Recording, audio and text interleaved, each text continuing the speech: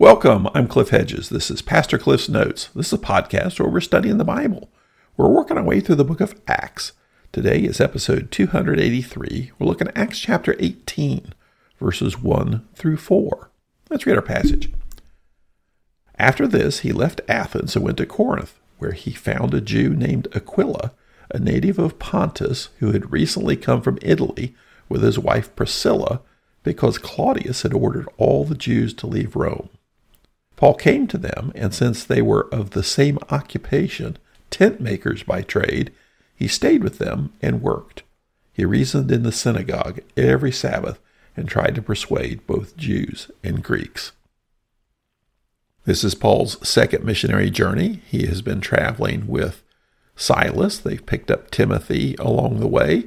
They left Luke back in Philippi and have traveled through Macedonia, through Philippi, Thessalonica, Berea. There's been trouble in each of those cities. So they moved Paul out of Berea, sent him south down to Achaia, and eventually to Athens. We saw him at the Areopagus, proclaiming the gospel to the council of the Areopagus in Athens. And now here, verse 1 of chapter 18.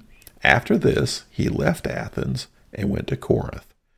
So that's about a 50-mile trip from Athens to Corinth.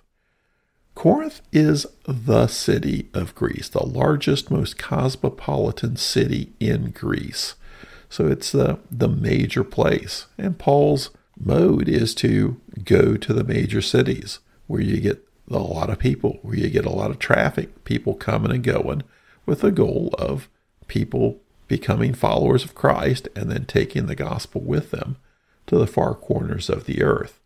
Now, Corinth had been actually destroyed, leveled to the ground in 146 BC by the Roman army after some kind of insurrection. But in 44 BC, it had been refounded by Julius Caesar and given the position of a Roman colony.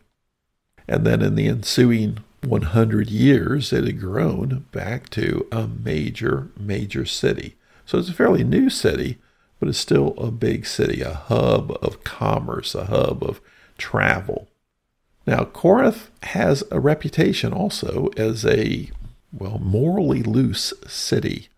In fact, the term to act the Corinthian is to be sexually immoral, and a designation of Corinthian girls would be to describe prostitutes.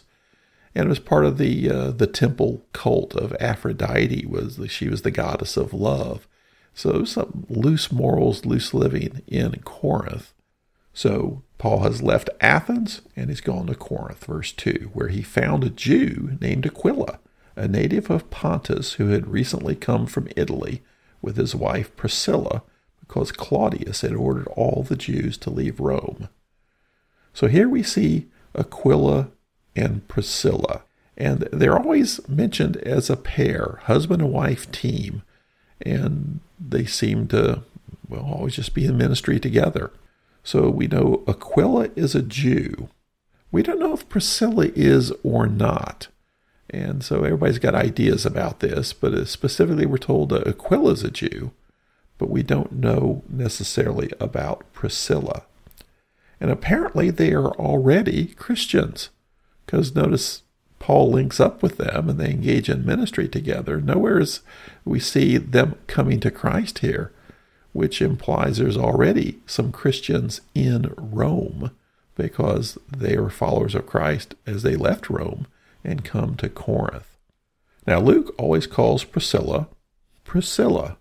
However, in Paul's letters, he generally calls her Prisca, which is the more formal name, where Luke uses the less formal Priscilla. Similarly, Paul, you would use the more formal Silvanus to refer to Silas, where Luke uses the less formal Silas. So Luke tends to use these less formal names. Paul tends to use the more formal names. That's why we see a difference there. So when we see Priscilla here, we know who she is, but Paul always refers to her as Prisca. That's the same person. And usually we see Priscilla named first. We always talk about Priscilla and Aquila. And why is that? Everybody's got theories. Some say because Priscilla's from some high-ranking, high society family. And there was a high society family named Prisca. But whether she's part of that family or not, we really can't say. It could just mean that she's the more well-known person in Christian circles. And just as Lydia became a very influential woman in Christianity, perhaps Priscilla was very influential in early Christianity. So she's named first because she's the one people know. When we run around town, quite often people refer to me as the husband of my wife because everybody knows her. And so she's the one people know, and I'm linked to her. Perhaps that's what's going on here with Priscilla always named first. But they're in Corinth because the Jews had been expelled from Rome. Now, this probably refers to an edict given by the Emperor Claudius in 49 AD. And at that time, there were probably 50,000 Jews in Rome. And they had become troublesome, participating in some anti-government events. And so did he really expel all the Jews? Most think he didn't actually kick all 50,000 Jews out of Rome, but he probably severely curtailed their ability to practice Judaism. And some of the more influential Jews may have actually been expelled. So what does this mean about Aquila and Priscilla? Were they part of the influential Jewish people causing trouble in Rome? We really don't know. We're just not given any information. But because of this edict by Emperor Claudius, they have left Rome and have resettled in Corinth. So we continue, the end of verse 2. Paul came to them, then verse 3, and since they were of the same occupation, tent makers by trade, he stayed with them and worked. Now, this is the only place we ever see tent maker in the Bible. We throw that word around a lot, but we see that Paul is a tent maker by trade, and that's what part of what connects him with Aquila and Priscilla. One is the Jewishness. Second, most primary, is that they are Christians, and then they also have this common trade of tent making. So he stays with them and works with them. Now, Paul had a trade.